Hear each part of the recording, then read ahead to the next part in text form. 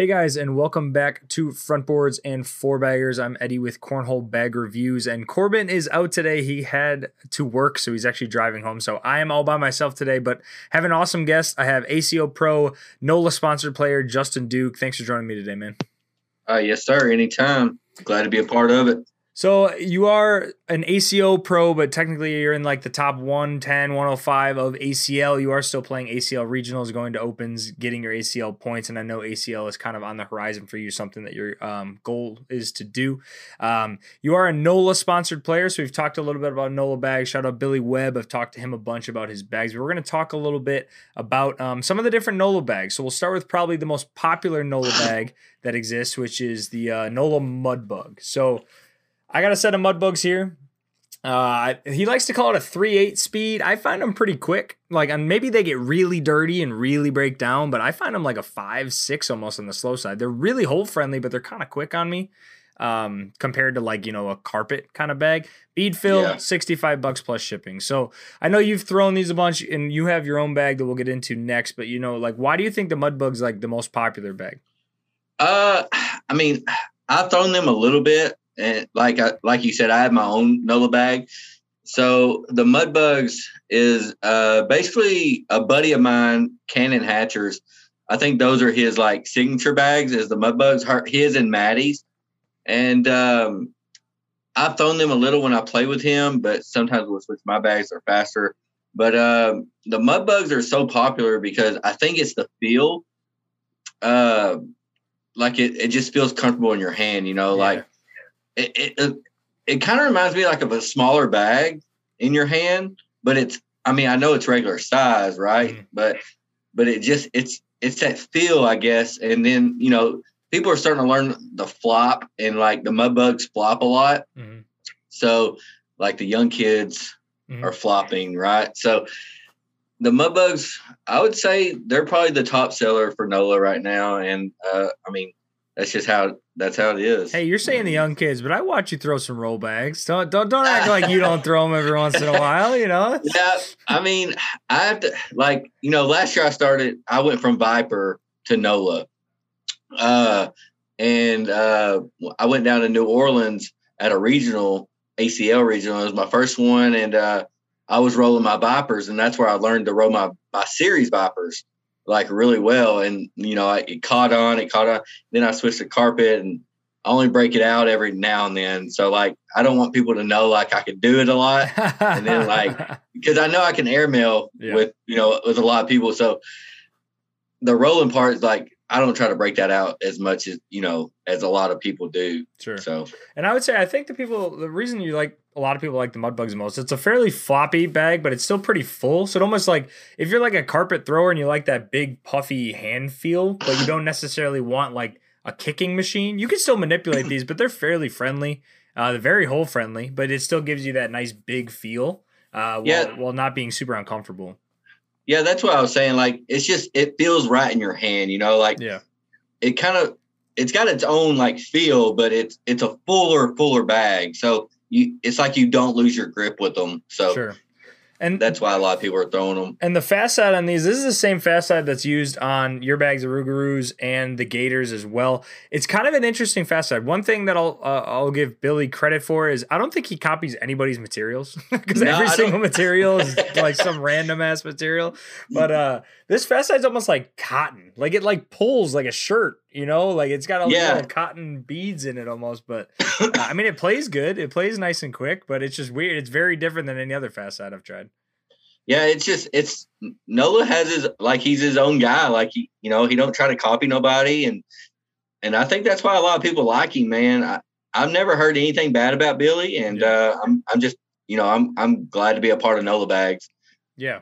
And so then we'll move on to the Rougarous. So the Rougarous is your bag, your signature bag. I have a custom set myself. Super awesome. Interesting material in this bag. I call this, again, very similar. I would say the Mud Bugs, Gators, and Rougarous are all very similar on speeds. It's more what material do you like the feel of the most, the hand feel kind of thing. So I'd say, again, a 3-4-8 kind of speed. But this slow side is I don't know if it'll pick up on camera, but it's textured. You can see it on camera. It's got these big bumps almost. It's similar to a 9mm from Kill Shots, almost really rigid. I mean, they play great. Again, you can manipulate them and whatnot, but I know you definitely have to try them out to see if you like them or not, because not everyone's going to like the feel of this material. Yeah, so I went to Billy and I said, hey, he had the carpet. So, like I said, I went from Series Vipers to carpet bag. So that's like totally different, right? Polar opposites, yeah. Yeah, like so. And I never won a major with a Series Viper. And, I've won a major this year, almost one of the biggest ones that there was in Tupelo, Mississippi. It was like 400 something people, I think. But no, the Rougarou is it's different, man. It's I call it it feels like a snake. Like if you're rubbing a snake. Sure. I mean, scaly, yeah.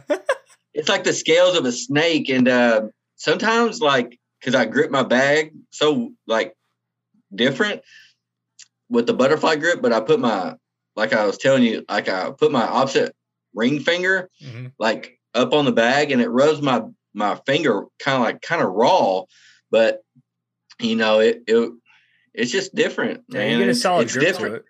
Yeah, it's different. It's a different like texture in it. If you don't try them, you're not gonna like them. Like it's one of those bags. Like if you don't learn how to like row, or like when I first got them, my airmails was like bouncing out of the hose, and it was like, like I was disappointed. But then like I broke them in. I kept throwing them, and I was just gonna take my losses with them, or whatever happens.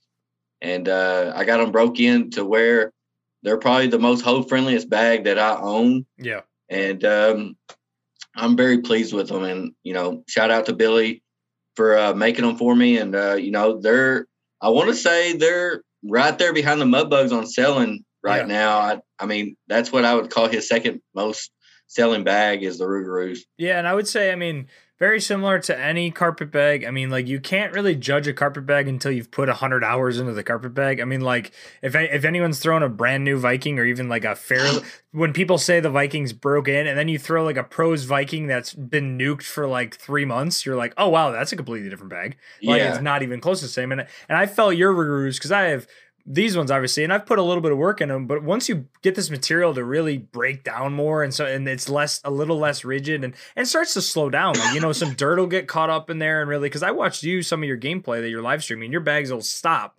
these will slide pretty well for me, and carpet does that. You got to get it to the point that it's sticky a little bit, and and you got to learn, like, the carpet, it kicks, right? So like if you don't have a flat bag, but I have one, like me personally, I have a flat bag in my own opinion. And I'm learning to like block with them like on purpose, and it's worked in my favor so far. And then I'm learning my cut shots with them, and a carpet bag is going to kick, of course, and I'm learning my kick and like where it starts to kick from the board. So again, just like you said, like a new BG Viking or something, it's going to kick if you don't know how to throw it. Yeah, and I mean kicking, I it's hard for me to use the word kick with Viking, because in my opinion that's the whole point. Like kicking, but that's also manipulability. Like if you're perfectly flat and you put an angle on a carpet bag and it snaps left, that's what you were trying to do. That's the whole goal. I could see that. Yeah. So, but I would say, I mean, we were talking about this a little bit before we started. I mean, like the reason that you've maybe had more success, or the reason I just had success last weekend, is if you have a good airmill and you could just throw blocks and start airmilling, it's a lot easier to beat players that would just want to go hole for hole all day, Yeah, like, I mean, that's why Matt Guy wins. Yeah, like, and I mean, he's next level good, but like, especially in your, lower advanced, high competitive, mid advanced area, like if you make all their shots harder, because once you're in advanced, everyone can slide four in the hole every single time. Exactly. Close to every single time. Like they can do that, but how many players have the right to left cuts, the consistent airmails, the push throughs every single bag, like all these difficult shots? That's kind of where you're forcing them to prove it every single round, that kind of thing. But now we get into kind of his new bag. So it just came out recently with the new stamping called the Swamp Waters. I've seen you throw a little bit with them in the live streams, and you seem to really enjoy them. Even like brand new, you were throwing them super, super well, like not even broken in. So so talk about them. Yeah, I mean, these are it. The Swamp Waters. These are the newest bag out for NOLA, and they're pretty sick, like design on them. And I would say the slow side is probably like when I was throwing them brand new, I'd say like a 5 maybe. Yeah, I think that's. And then the fast side is like an 8 to 9. So like it's a good push through bag. These are broken in now. So, but the weather here has not gave me a chance to throw again since the day I did a deck around. I threw an 89 with them, but like again, that was brand new. I was trying to push shots. I was trying the airmail drags and stuff like that. So an 89 with brand new bags. I mean, yeah, I've thrown 100 and something before, but that's with broken in bags and just going hoe for hoe. So I was very pleased with them. I think my next, I want to say my next regional, ACL regional, I'm going to throw them and, we'll see what we can do with those. Yeah, and I would say for NOLA, this is their newest pro stamp bag, and I would say the only pro stamp bag they have in the lineup that isn't a carpet bag. So I think they're trying to branch out a little bit into someone that maybe is used to the Surefire, the Deadhead, the somewhere in that middling speed. But again, these materials aren't your Surefire materials, not your Deadhead materials. They just play very similarly. He's taking kind of his own little twist and finding the materials that he likes with it. But from what you've been saying, they feel pretty nice and they throw pretty nice in hand. And he likes to call it a grain fill, like a little bit of a different fill than what he's using in his carpet bags. Yeah, so I got that confused the other day when I was trying to explain, like, on my live feed, and he says it's more fuller than my Rougarou. And that's just, that was crazy to me because, like, I was like, the Rougarou is the most full bag I've ever felt in my life. So, and when he said these are more full, I was like, I was confused. But after you, like, get them broke down and ready to throw, like, tournament ready, I could feel it now and then in my Rougarou. So I mean he makes the bags, right? So he knows. I just throw them. Well, and it all depends on the fill. I mean, if it is that fine, and for everyone listening, like I haven't got my hands on a set yet, so I don't have I haven't felt them or got my opinion. But when I think fine grain fill, I think Zero Gravity Neptune. I think like that small sand fill that kind of the perk of it is when you get that handhold, it really makes it like you could shake it out and it makes like a solid brick in your hand. Like it's really not super beady. Like it kind of grips together nicely, which, we haven't really seen in that middling speed Surefire realm is kind of that sand fill. So, I mean, it could, depending on how it feels and how it plays, that could be a differentiating factor and make it stand out in its own light in terms of hole friendliness and whatnot. Yeah. So, but like, I don't know how people do it, like 4 fingers. 4 fingers? Okay. Yeah, so there you go. I mean, you can see it. I mean, it's not it's too not bad. Like, it is a little fuller. Yeah, it's fuller. That's what I'm saying. Like, so like, I don't know. We're gonna like when I was doing the deck around though, like it would like if I threw it to the side, it would still catch the hoe and like spin around. Sure. Like a what are those bags? The cats. Oh, sure. Like I've thrown cats before. Yeah. And like they'll wrap around the hoe and like go in through the back or something. So like it kind of reminded me of that when I was throwing them. Nice. So yeah, no, I'm stoked. I mean, a lot of people have said good things that have gotten them, so definitely check out those. There's new bags, $70 plus shipping on the website. And again, everything's always in stock. And Billy's a really, really cool guy. So I know I met all you guys up at Triple Crown. We had a lot of fun time playing and Billy, and that's kind of where this came from and whatnot, but I know Billy's another really great guy in the cornhole world. So we'll go a little bit into you as a cornhole player. So we'll talk a little bit about the backstory. So we'll start with, how did you get into cornhole? How long has it been and where'd you kind of start? So I started, let's see, this will be my second year playing, like, I'd say like a year and a half competitively, but like 2 years altogether. Like I started in a church league. And, man, I used to wad my bag up like this and throw it. Yeah. Like, cause I played a lot of like travel softball, men's softball. And, just one of my buddies, my old partner was like, man, you want to try cornhole? And I was like, yeah, I'll try it. Well, we ended up winning a cornhole like league at a church that my buddy Justin Craven that he ran. He's an ACL director now. But we end up winning that tournament with some game changers. Of course. So everyone starts with like, goddamn game changers, dude. Like that was my first bags too. It's like, and I think at that time though, we was throwing like I want to say we was throwing like some sandbags. Like you would throw them and like they would pop out sand. So my buddy was like, I was like, hey, can we use these? And then like all of a sudden my bag was starting to get like twisted. And I was like, I think I could be pretty good at this. So after that, he was like, you want to travel and play? And I was like, yeah, I'll try it. So one thing led to another. My buddy Brandon Sparks, my old partner, he was like, let's travel and play. So, we started traveling and he's like, you going to give up softball for this? And I was like, yeah, but then I started getting my hand on some money, like, during some tournaments. And I was like, man, I think I'm going to give up softball. And he's like, no way. And one thing led to another. I went to Worlds, ACO Worlds, and I did really well. And, man, one thing led to another. And, like, stuff started falling into place. And I gave up softball. I haven't stepped on a field in a long time. And I'm not looking back. Like, like crazy, man. I mean, I talk to people all the time that like, cause I'm a big bowler and I played softball for years and much other stuff. There's not many hobbies I'm a golfer too. Right? There's not many hobbies as an adult that you can go out on a Wednesday night and then leave with more money than when you went to it after paying the bar tab.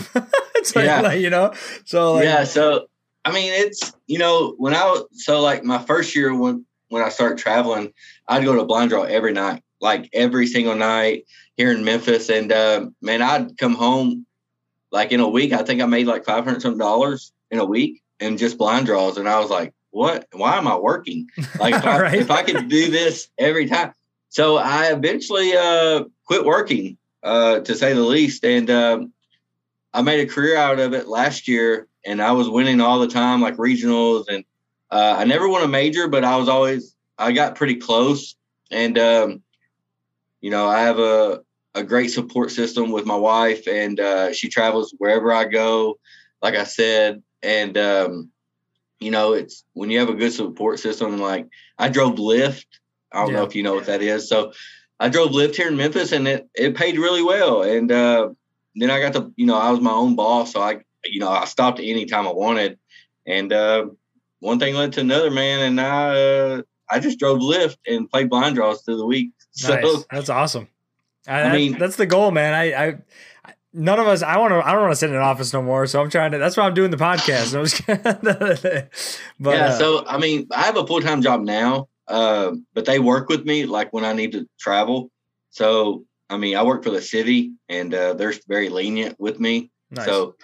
So there's no reason not to work and make that hourly rate that I make, and then I get to still get off at 4:00 in the afternoon and do whatever I have to do that night. And, nice. So that's awesome. So when did you know you kind of wanted to try to go pro? I mean, was it just like natural progression? Like, hey, I'm getting kind of good at this. I'm doing good at regionals. Like, do I want to take it as far as I can? Or when were you kind of like, oh crap, like I could actually like do this? Yeah. So like I said a while ago, like I went to Worlds my first year, and I finished like 17th overall. And all you had to do in ACO was win 2 games out of pool play at Worlds to become a pro. It's like the top regular season is top 80 to make pro if you make it with points and stuff. But like if you don't do that, like I finished like 330th or something like that. And I went into Worlds with my mindset like all I have to do is win 2 games, right? Well, I ended up beating like a lot of people, and then I ended up losing like Austin Cameron. Yep. He's a huge name in the ACL or just cornhole. Anyways, and then I moved down in the losers bracket. I've already won 2 games in the winners bracket, so I've already set my own goal. But I also had another goal going into Worlds, who I wanted to play and who I wanted to beat. And it's a really good buddy of mine. He's my partner a lot. And I got the chance to play him in the losers bracket. And I came out on top like 21 to like 11. So I set another goal of mine is beating Josh Glover. And, one thing led to another. I lost the next game to Jamie Fincham. But I set my goal. Like I wanted to be a pro. I knew I could. My bag was just, great at that time. And one thing led to another, and I became a pro, and I've been a pro ever since in ACO for 2 years now. So what's the biggest difference? So going to, an ACL Open, ACL regionals, qualifying for these, whatever it is, what do you think is the biggest difference between competing in the ACO and competing in the SCL, whether it's the type of event or just the competition in general? All right. So like ACO has your good players, right? Like Austin Cameron, Caleb Hurd, there's a bunch that I'm not going to, say or get into, but, those are two of the big names over here. ACL, you cannot go to an open and just say, hey, I'm going to beat that guy right there. Like, you don't know who you're playing over there unless it's a big name. There's so many good players in the ACL. And ACO too, I'm not comparing whatever. I'm not going to do that. But ACL, you just cannot walk up and say, I have this game in the bag. Sure. In the ACL, there's certain people that are like scared. Like if they're just now starting, they're like scared to play the big names, Sure. I know you have that in ACL too, but man, there's so many people in ACO, like you don't know everybody. Yeah, and I think in the ACO, like that is very true. Like the actual group that travels to the events is kind of a smaller knit fan. Like you know most of the people that show up to an ACO major, where like you walk up to the boards and be like, all right, I kind of know what bags he's probably going to be throwing, like what type of game style he is, and then you can like mentally prepare, like, all right, I got to play this way, I got to in order to beat them. In ACL, it's like you go into rounders and you're like, oh, I've never heard of these two guys, and they both shoot a 10 PPR and kill you, and you're like, who the hell are these guys? Yeah, it's like it's crazy, man, and I in Kansas City, I played to get to the winner's final, I played Carson Bennett. Do you know him? Mm-hmm. He's a Big Daddy guy. And I was up 19-11, and I threw I want to say a 9.9 PPR or close to like right at a 10. And I end up losing 21-19. And we both throw like 128 bags apiece. And I'm like, it's my fault that I lost, but how can you be mad when you throw a 10 PPR and you lose? Like, I understand, but it is what it is. And that's what I'm saying. Like if I throw a 10 in ACO, it's going to win a lot of games. Yeah, you're probably going to win most games. Yeah. I mean, I was doing commentary at this last Open, and there was a game, Mark Richards versus Ryan Windsor, and I think me and Wally were having to kill time because they both made like 40 bags in a row or something. Like we were just like, oh, okay, 20 minutes later, it's still 10-10. I've had a chance to play both of those guys, and I love both of them to death. I talked to them outside of cornhole, and it's just they're great guys and obviously great players. Yeah. So then, being a pro, like how much do you think you're traveling? Are you like, is it a couple times a month? Like, I mean, how often right now are you traveling around to play? So right now this coming week will be my 2 weeks that I'm taking off. I'm not throwing, like I threw the other day to break in the swamp waters or give a review on them. But I'm not trying to play at all this 2 weeks. I'm trying to spend time with my family, get my head right for the upcoming events. And, cornhole's mental. You gotta take breaks. I know people that play all the time, but me personally, I haven't played as near as much as I want to this year with a new job. We're planning vacations and stuff like that. And I'm spending time with my kids, and it's just, family stuff that's come up, and, it's just stuff you got to take care of. And, I've been to like 3 majors in the ACO. I've won 2 of them, and I'm going to go to Vegas the 22nd. Mm-hmm. Yeah, the one coming up, and that's going to be my 4th major. If I do good there, it knocked me out of the top 40 by not playing so much right now in the ACO, but I'm not worried because like when I go to my 4th major, I've already had 3 good majors. Yeah. So like in the ACO, you have to have like a certain amount of points or whatever to make top 40. And that's where you don't have to pay for nothing at Worlds. Yeah. And isn't it So also like in ACO, it's kind of like you only get a set number of regionals, a set number of majors for like your placings or whatever. So like if you win 4 of something, you're like, well, it's not even, I don't even need to play anymore because that's my best 4 kind of thing, you know? yeah, so ACO is like you go to 4 majors, you do your top finishes, and then you can go as many regionals as you want, but they only take your best 8 this year. So I've only been to like 9 regionals and like 3 majors. So I think I've done more ACL this year than I have ACO. Okay. But like when I go to Vegas next week or 2 weeks, if I do good in a major, that will be my last major for the year, and then I'll show up to Worlds and try to be king of cornhole. But after I do my 4th one and I make top 40, there's just really no like that's your goal for the year. Sure. I mean, you want to be player of the year, right? But if you can't travel as much as these guys trying to top out as much, there's really no point of trying because they're already there. Well, and it's also when we go into, I mean, if you're trying to qualify for ACL, I mean, those are 2 different point systems with different events. So, I mean, you can't burn yourself out and playing like 100 of each, trying to max both point statuses. So, and here in Memphis, it's more ACO than ACL. So, like my closest stuff, ACL, we'll have one here every other month or something. But my closest thing is Jeff Richburg's down in Mississippi. That's like 3.5 hours away, just a regional. Sure. And like the opens are, few and far between all over the place. Yeah. So, but I've been to 2 opens, and I have a 3rd in my bracket, and then I have a 5th in my bracket. So I've got a lot of points in my open, and I'm pretty satisfied, and I've got a great conference. Sure. I think I got 4th in my bracket out of, I think I got 8th overall. So, and I play in one of the toughest conference there is. Sure. That I think is the Mid-South Conference.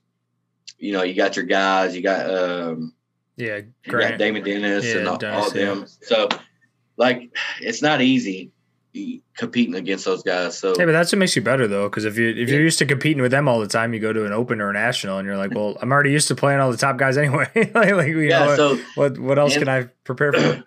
And I think right now, like ACL, I've been to 2 opens, regionals, conference. I think I'm sitting at 106 overall, and I mean that's a big jump in ACL for me because this is my first year trying to become pro over there, and I still have another conference to go to, a state tournament to go to, and I still got some local points to get. So I'm not too worried, like trying to make it in points. But I'm going to try my hardest to do it with points instead of trying to go through the gauntlet at Worlds. So then, I mean, I guess we'll divert a little bit and go to qualifying for the ACL for anyone who's like out there trying to qualify or XYZ. How does the point system work? Like, where do you have to end up? And then is it an application based on your points, or how does that system kind of work? And then obviously you talked about the gauntlet. We'll get into that, but how does the point part work for ACL pro qualification?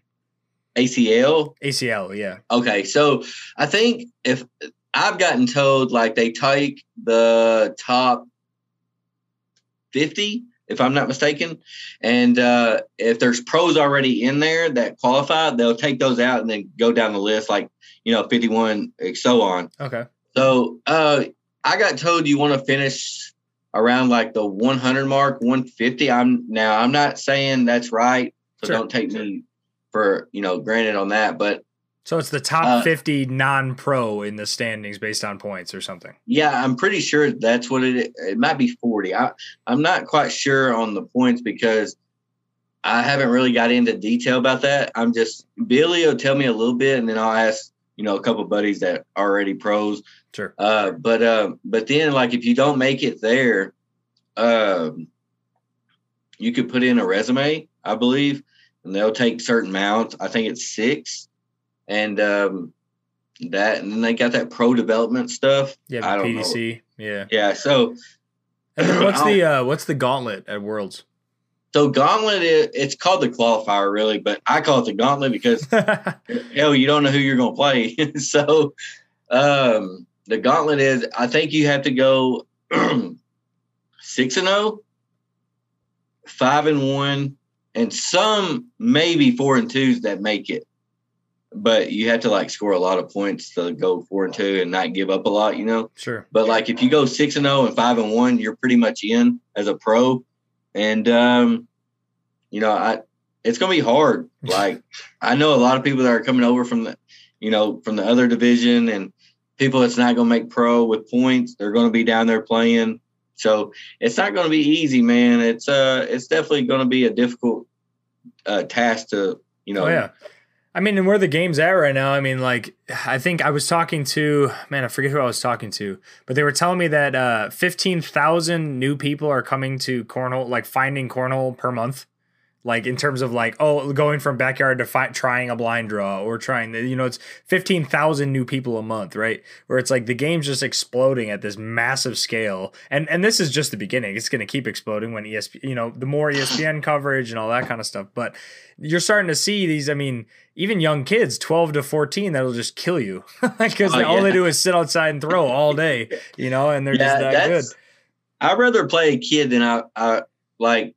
Than like a really, good, like pro, what I mean? Like kids have no nerves. So like if they beat you, they beat you. Yeah. But it's like, if they lose, they don't really care. So like it's just, I'd rather play like, the guys or, Jamie Graham or Trey Birchfield. I mean, I'd rather play those guys than walk up to a board and I'm like, I don't know your name, but you're a 12-year-old, you're a 14-year-old. Yeah. But the problem is they don't have any nerves. They're just like, whatever. Yeah, like they're going to beat you. Like, just get ready for it. So that's like Alex Hicks. I mean, like he gets done with his winners finals game. He goes to play Fortnite on the computer because he's just like, I don't know, whatever. He's either going to play Fortnite or he's going to beat you in a cash game. He's going to go find a cash game at 12 years old. His dad's walking around with the wallet like, all right, where's he going with his to put money in it because he's not going to lose any. So. Yeah, right? It's just crazy how consistently good that kid is. But oh, man, it's unreal. And the kid's like, he's humble about it, too. Like, you don't hear him. He don't show no emotion. Like, no, at all. And he doesn't even look like, I mean, like, I would say in the guy game, like the really long guy game, you could tell towards the end that he started to realize the gravity of like the game because it was like this long drawn out thing. But it seems like every game he plays, he's just kind of like, yeah, who cares? Like I'm gonna win or I'm gonna lose. I don't care. So he's like, I don't know, I'm just gonna hit like 60 rolls in a row. like whatever. It's an easy game. It's a great kid. He's a great kid though, man. Yeah. Like even off the boards, like he'll talk to you or if you got a question, he'll answer it, and it's just. He's just a kid. A good thing to say. I mean, even and for that age, for that many people to like, I mean, asking for autographs or something. I mean, like, dude, I can't imagine like being that young and like having to be kind of like an adult early. I mean, like show yourself mature at that age. Because everybody's watching. Yeah, all eyes are on him right now, and him and Mark Richards, man, and of course Matt Guy, but Mark Richards is almost there. Like he's there. Yeah, he's a rookie, man, and. I'd put him in top 3 right now overall. Oh, yeah. I mean, I just commentated his singles. I mean, he was there in singles and doubles, but in singles and doubles. But I would say the thing that you notice is like he's getting now that look on his face where he's like, I've been here before. So he's not nervous anymore. Because even in doubles, you could tell Philip Lopez maybe hasn't been in those situations as much because you could see the nerves a little bit more on him when he was shooting against Jimmy. But like Mark, every round is just like, yeah, just make them all. Yeah, it's just like I've had a chance to play Philip and Mark at the same time in doubles, and I played them both in singles, and let's just say I've not beat either one of them yet. Right, they're very good. Yeah. They are, and I give those guys much respect, man. I love them.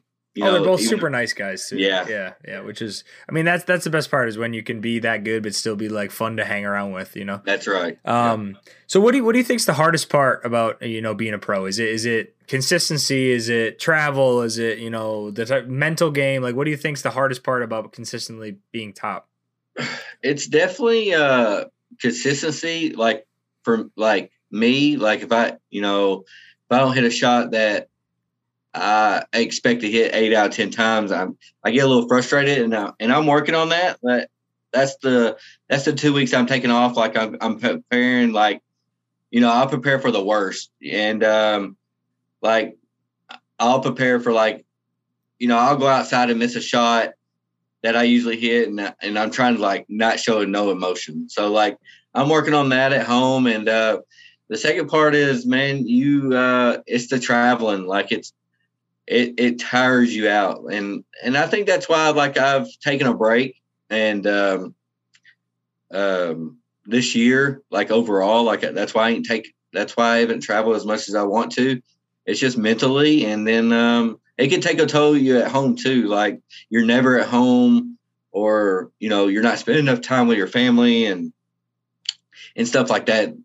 You got to keep that in mind. Like it's just a game, yeah, and it's always going to be here. So like if you take a year off, it's going to be there the next year you come or get ready to play again, right? So for me, I'm a family man, and if you don't have family, you don't have nobody at all. Yeah. And like I've said before, like if it wasn't for my wife and the support system that I have through her, I wouldn't get to do what I do. Yeah. And that's just how I feel, man. No, that's awesome, and I like that too, because it's like with a lot of people think like, oh, like to get good, obviously practicing helps in practice, but I feel like once you're good or at a topper tier, like I feel like a lot of that is the mental toughness, right? Like you're getting used to the mental reps of like competing against top players and like knowing you can do the shots. I feel like if you took a year off, like even if it took you a little bit to get maybe your rhythm back, it's like you don't lose that mental toughness, right? Where it's like you can come back and be like, I know I can do it. I just have to put in a couple,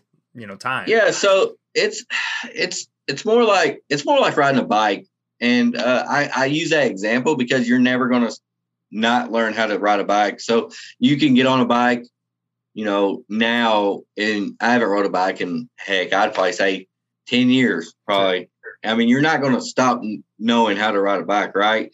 So you're not going to stop knowing how to throw a bag underhand. You might not have, like you said, your rhythm, but it's always going to come back to you. Yeah. That's just like, I went and played my alumni basketball game Sunday, and I haven't played basketball in 3 years. I played college basketball, and I played college sports all through. Basketball all through high school and college. I hadn't played in like 2 or 3 years, and I went, and I still showed out. Like, oh, yeah, your shot's still there. Like my shot, I didn't hit any the first quarter, but I still finished with like 30-something points, and like it's just it's like riding a bike, man. You're not going to learn. You're not going to stop knowing how to shoot a basketball or, throw a bag or, ride a bike, like I'm saying. And it just all comes back to you. It's all mental. Yeah. And if you don't think you can do it, like there's a saying in my house, can't ever do nothing. Right. So if you say you can't do this, your mindset's already gone. Like, sure. No, I like that. And so moving on a little bit back to like playing. So I won't necessarily say specific pros, but is there a type of player, like strategies, pacing, type of bag that you play poorly and well against? Like, is there a specific player that you walk to the boards, you're like, oh, I gotta wait for this guy to take 12 seconds in between every shot, or like that's what screws with me? Or is it like, is there like a type of player that you just struggle to play against? I've played him in doubles and I've beat him in doubles. But it's something in singles, man, and I'm a singles player. I think everybody knows that. It's Frank Moglen, and it's kill you with kindness.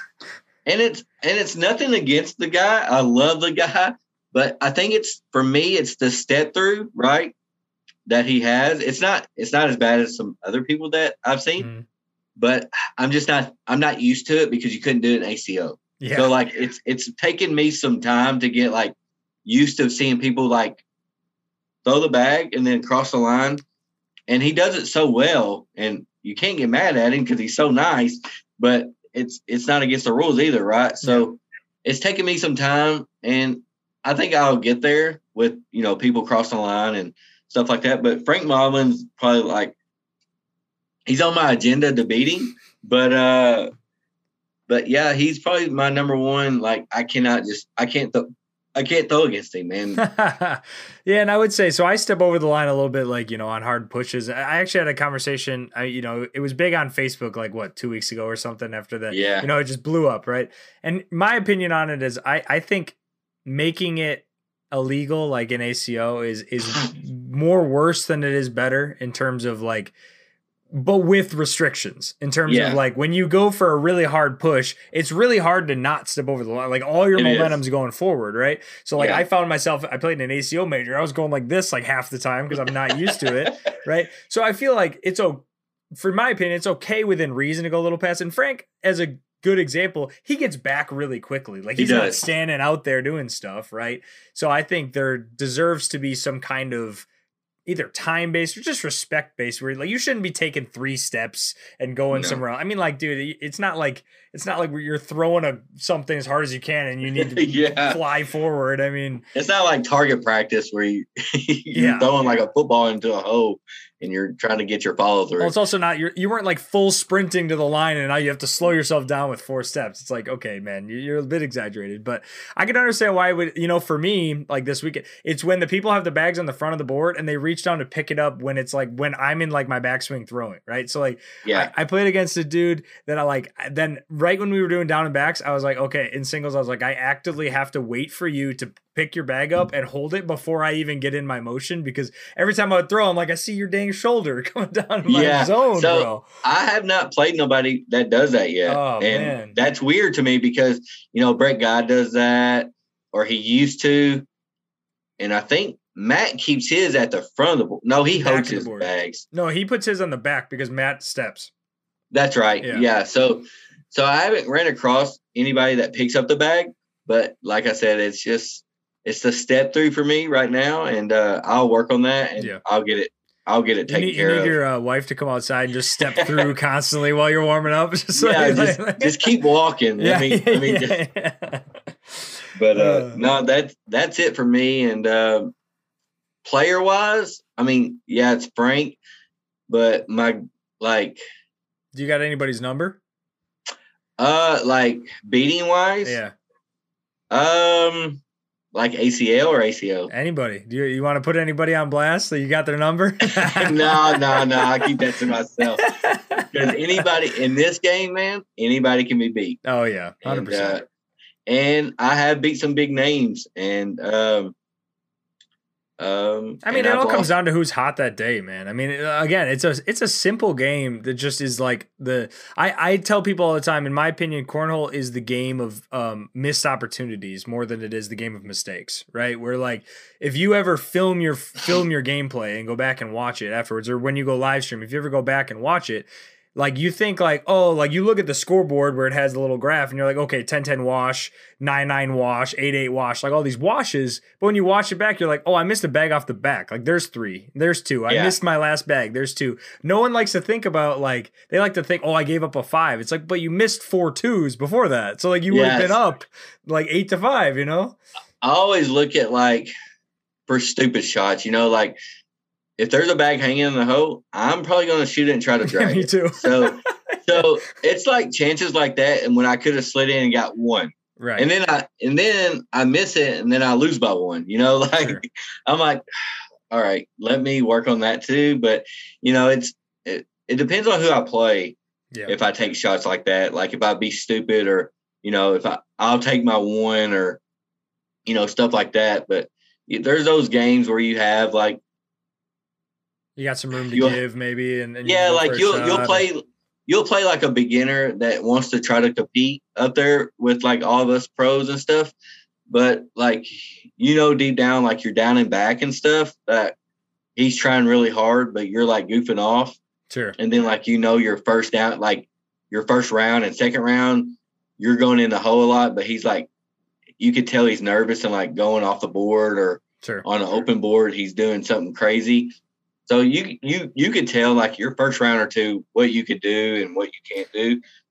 In my opinion, I like the airmail drag to stymie momentum is a lot of the time if I go for it. Like if I have a dude that's just banging bag after bag and he has all this momentum and then you hit an airmail drag to either wash or maybe get a point back or something, I feel like it could really like it's like one of those big shots that you're like, whoof, like switch the momentum like immediately, like. Well, it's like when I put up my blocker and then I go airmail, and then he goes like airmail. And I'm like, in my head, I'm thinking like, do I push my bag in or do I go airmail again and just leave it? And like confuse him. Like, why didn't I try to push my bag in? Cause usually when that happens, because I've had that certain situation happen, and then like I'll miss my push, but I'll push my bag in, but I'll go off the back and I'll give up three. Yeah. So it's like, well, and it's so weird between like high competitive and like advanced and then pro, right? Because like I would say in everywhere that isn't pro, if you lay a block, the first response should always be block behind, right? Yeah. Until you get to a level where your airmail is so good that you're like, I'm just going to make them all, right? Yeah. Where you're like, block, okay, I'll just airmail. But like in competitive or advanced even, it's like, oh, block, well, I need to block behind because the push through is easier than an airmail for most of these players, right? So in that scenario, you don't have this fourth bag push chance because there's always gummed up boards, right? So yeah, but I mean, I guess when you get to the level, you're like, I'm just gonna airmail constantly, like Matt Guy, like, oh, it's halfway in the hole, I don't want to push that, I'll just airmail. Just try to airmail and like let him push it. Yeah. So, but no, that's just how I see things sometimes. So we'll go into a little bit about your throwing style. So I obviously with your background in a church league, you're crumpling it like a ball and just flipping it. How the heck do you get into butterfly? Because in my opinion, butterfly is like the most like not normal way to hold a bag. Like it's not natural, like, you know, grabbing a bag would be. So how do you get into butterfly? Do you have somebody show it to you and it just works?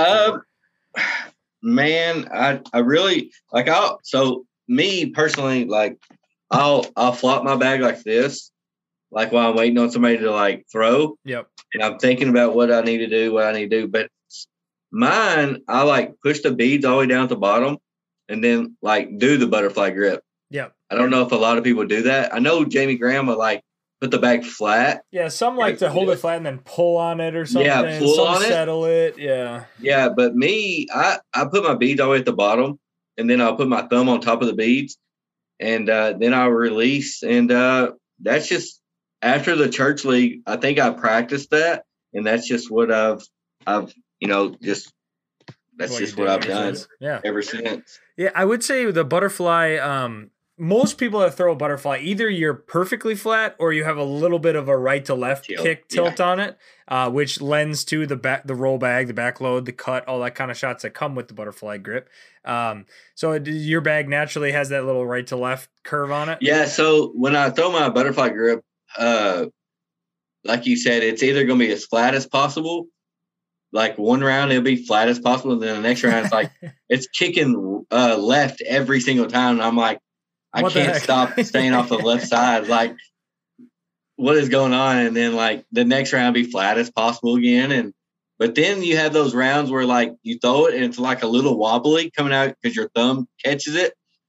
And it, like, hits in front of the board, but somehow goes in the hole. Sure. And you're like, like, what is going on? Yeah, yeah. But, I mean, so you've obviously found a lot of consistency with it. It's becoming a lot more common. I would say, like, we're either at halfway or even more than halfway of players that throw in butterfly. Now, I think the older generation, like, you know, your Damon Dennis's, even down to your Frank Milo, like, I would say that generation of age all throw 50-50 grip, you know, just like the normal grip because they've been doing it for 20 years.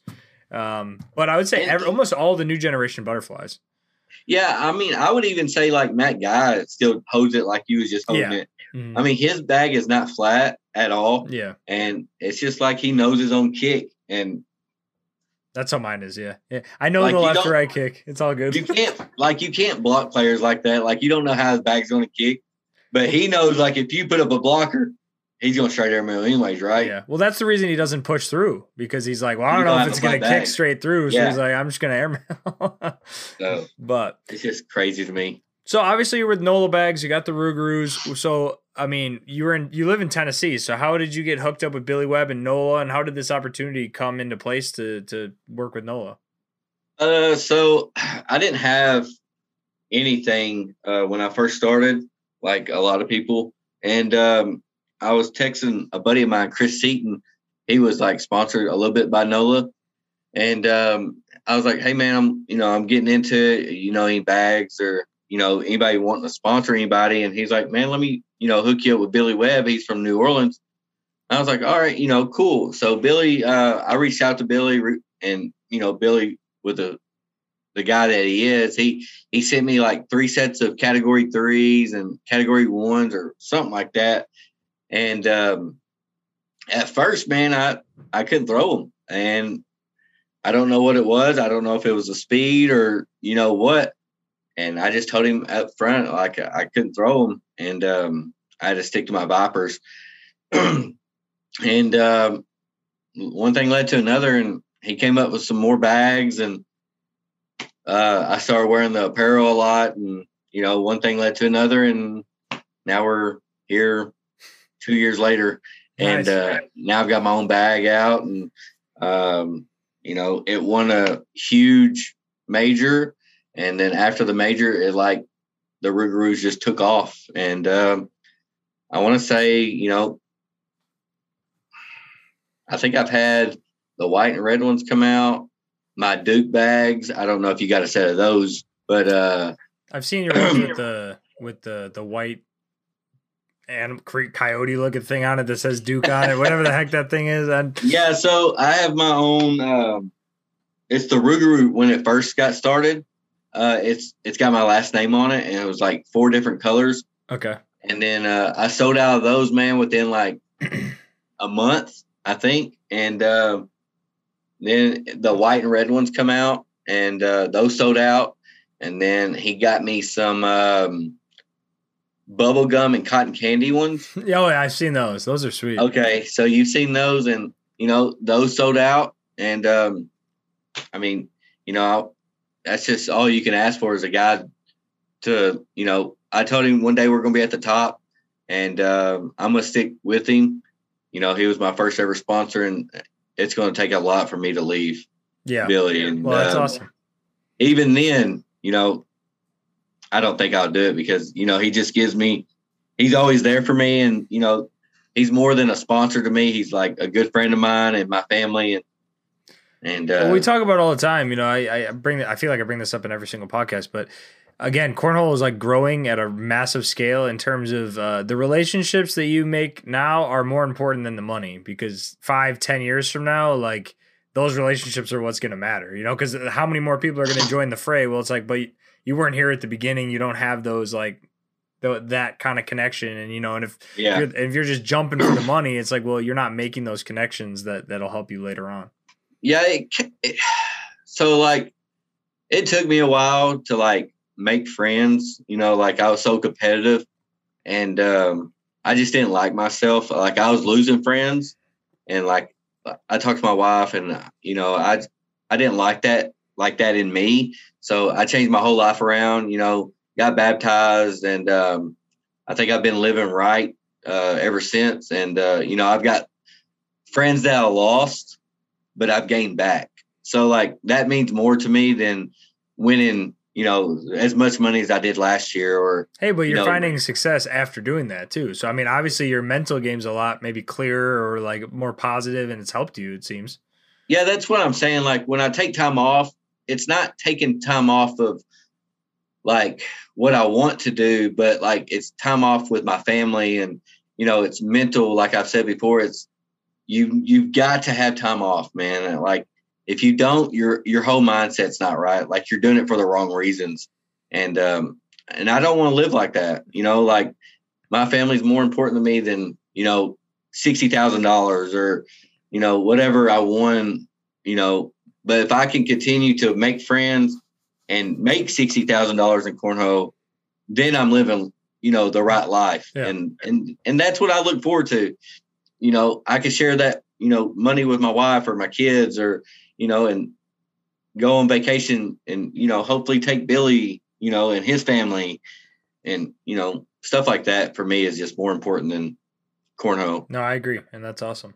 But so we see a little bit of streams of your live stream of you showing off the swamp waters and whatnot, but what is your practice routine? I mean, like, do you just go out and throw a bunch of bags? Do you like to set up scenarios? Do you just like getting deck rounds in? Like what do you think is your best practice routine? And how do you think that helps improve for players that are maybe looking for something to do? Yeah. So for me, practice, man, I can only play outside here at my house. So like, I don't have the privilege of playing inside like I want to, but for me, deck arounds is good for like consistency. And like, you want to throw, like, if you could throw 100, like every time, you could compete at any level. Like, what's the max for a 10 round? Like 120? Yeah. So I've thrown like a one 108 or 109 before or something like that. And like my average right now in deck rounds is 100.1. So like, but I didn't get the one the other day. Of course, I wasn't gonna put that on my thing. Yeah. So, but that's, I think deck rounds are like, because like you want to be consistent, right? You want to go hoe for hoe with a lot of people. But my game is you want to block too. So after the deck rounds, I would do like blocks and then like wraparounds or like a bully bag. And then like, I'll try some and ones and twos. You don't ever know when you're going to need those. So for me, the deck rounds is like the number one thing I do. And then two is just try stuff like in-game situations. Like I'll take 4 bags on this side, but I'll only throw one, and then I'll go over here and throw one, and then like I'll try to throw a blocker on this side, and then airmail on this side. Sure. I'm getting 2 and 1 at the same time. So I try to do like in-game situations, and like I'll keep score for myself. That's what Windsor does. Windsor said he just plays himself. Yeah. So yeah, I mean, that's just what I do. I mean, but to tell you the truth, man, I don't practice. Yeah.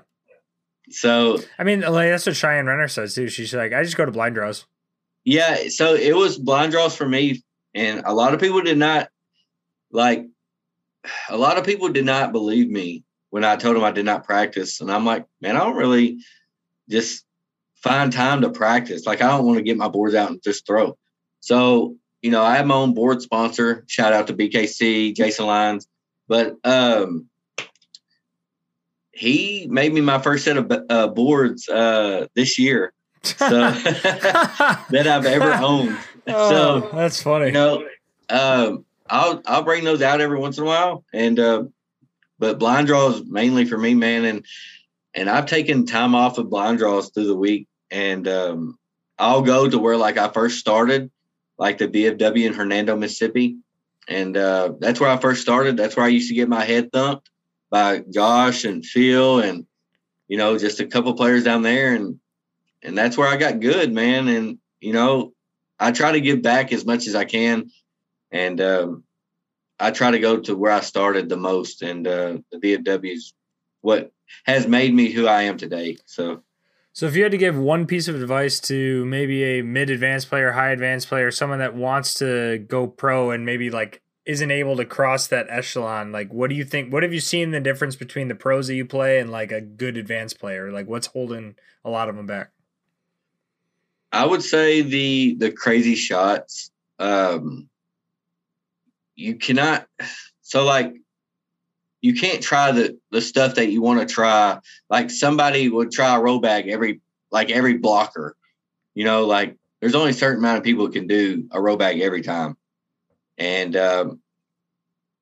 your bags, you're not going to release it right or something, and you're going to go off the board. So you're almost going to give up 3 almost every time. Right. So for me to tell somebody like the difference between a pro and then like advanced, like a lower advanced, is consistency, man. And I'm going to live by that because, I mean, yeah, you can go hoe for hoe with a lot of people, but there's going to be those times where they mess up. And if you can't, like, put it in the hole when they mess up, then you're not going to score anyways, right? So my thing is consistency, and that's what's got me to where I am now is, I'm throwing – sometimes I'll throw – like 2 weekends ago, I threw a 10.5 PPR, and I threw like 130 bags in a game, and I won 21-15. And the other guy threw like a 10.25, and all we did, I didn't throw one blocker. So like I was just going hoe for hoe with the guy, and I got lucky enough to come out on top. He, like, when I missed, he would miss. See, is that even fun? It's really not. I was gonna say for like it's really not, and that's not the game I play, and everybody knows that. Like, I might do it for a couple rounds, but usually I'm landing a blocker and then I'm going straight airmail. Mm-hmm.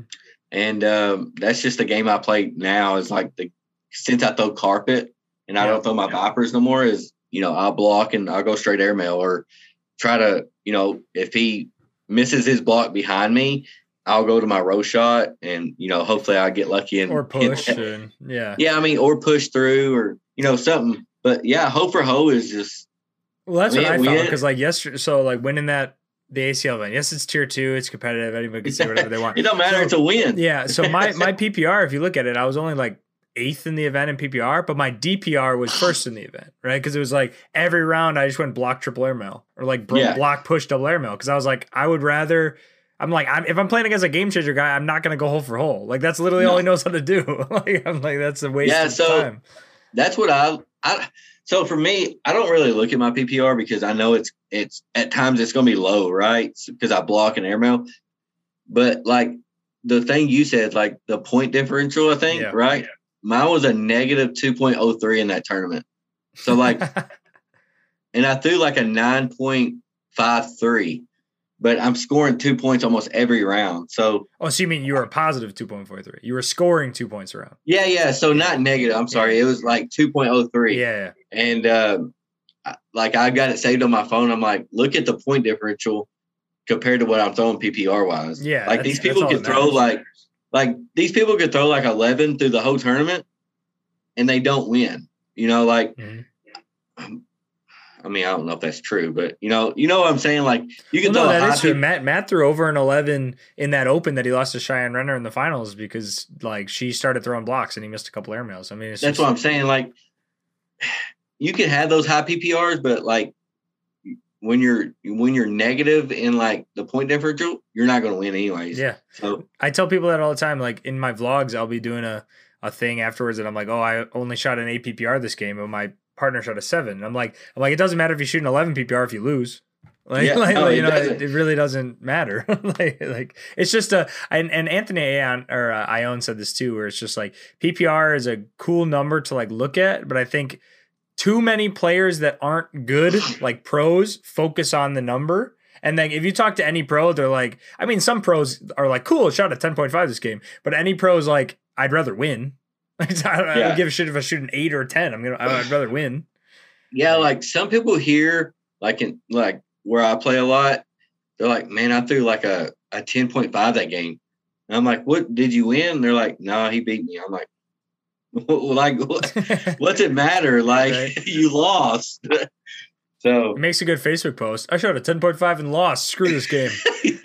This is unfair. Like I can understand if you make like a post and like you shot like 11.6 like Matt Guy and then lose to a guy that shot like a 11.9 or something. Right. You missed like, 3 bags in a game. They missed 1. Like, like the conference, he beat Damon Dennis. Like Matt threw like 11 point. Yeah, Damon shot like a 10-8 and lost like 21-4 or something. Yeah, like I'd be proud of that. Yeah, right. Like I'd take that loss. Yeah. I know. I think so. I remember seeing that post because someone commented and said Damon Dennis' stats are nuts and he lost 21-4. Trey Birchfield played Matt Guy in where was that? Cincinnati, the first one of the opens, and he threw like 11.2 and lost. Yeah, like 21 to like 11 or something. Yeah, I mean, it's such a. I mean, it's a simple game. I was talking to Jimmy Humans on the podcast, and I talked to him this weekend a bunch and stuff too. And he's on the components of the game is chess, not checkers. He's like if you can make and I live by the motto that if you can make your opponent's shots harder than your shots, then you'll win.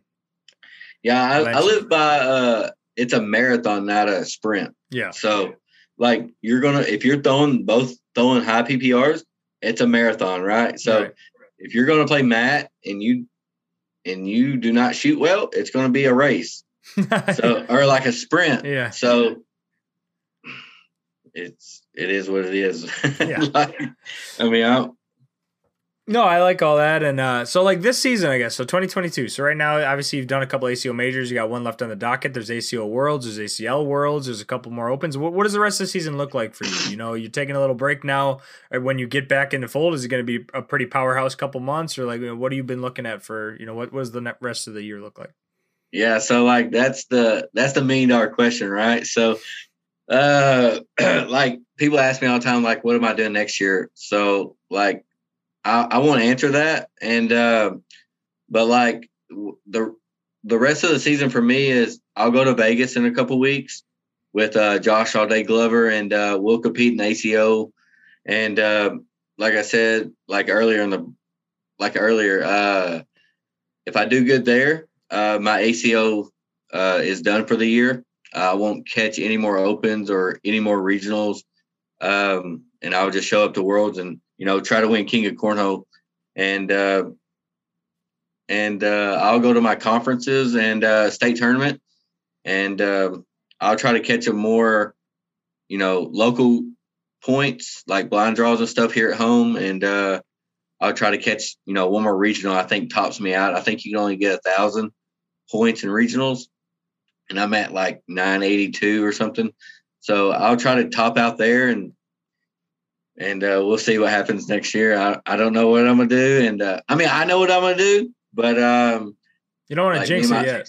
Yeah, I don't want to jinx it. So I can only hope for the best, and we'll go from there. And well, do you want to shout out any sponsors? Yeah, man, I'll shout out to Billy. Nolo Bags. He makes some of the best, some of the best, in my eyes, the best bags like in the game. Everybody has their own opinion, but shout out to Billy. His turnarounds is awesome. Custom bags or whatever. Shout out to him.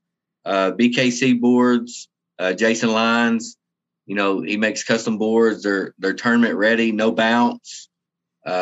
He can put anything on the board. His work is amazing. And shout out to Triple Crown. Those are my guys, dude. I was their first ever sponsored player, and I'm very grateful for those guys. Mark, JR, and Brian. They contacted me on my way home from Triple Crown, my very first Triple Crown event, and they gave me the okay to be a sponsored player by them. And I'm very grateful for them. I'm very grateful for all my sponsors. I wouldn't be where I am today, being so successful. And my number one sponsor is my wife. Gotta give her a shout out, man. Yeah, she does all my live feeds, and everybody loves her. And if it wasn't for her, man, I wouldn't be able to play at all anyway. So shout out to her, and shout out to you for giving me the chance to be on the broadcast. And I look forward to being back out there, and after I get my mind right and take a little break, and we'll see where I end up at the end of the year. Oh, yeah, man. Well, we all look forward to, meeting you in person and hang out with you and stuff. I know maybe not a lot of people know your name, but I think you're definitely coming. I think we'll be seeing you soon, so look forward to seeing you have success in the future. I definitely think that you're getting your mind in the right spot, and like you're starting to have a lot of really good results, and that's only going to lead to more and more things coming in the future. So, well, really appreciate you coming by to stop by. I think it's cool talking to somebody that is on the ACO front, really like trying to grind out the ACL front, as well as growing as a player and just like traversing the world of cornhole as it is in the current day today. Shout out to Nolo Bags. I really wanted to get you on the podcast to make sure I got Billy some time in the limelight too, because he really deserves the the recognition for all the cool stuff that he's doing with NOLA. But it was really fun having you on the podcast. Good luck in the ACO major in Vegas, as well as Worlds for both ACL and ACO. Hopefully you don't have to do the gauntlet, but if you do, you're definitely going 6-0, easy peasy. Yeah, we'll see how that goes. But yeah, man, I appreciate it, and I'll see you soon. Yeah, for sure, man. Well, everybody listening, hope you guys enjoy the episode. Hope you have a great rest of your day and rest of your week, and I'll catch you guys in next week's episode. Thanks, guys. All right, thank you.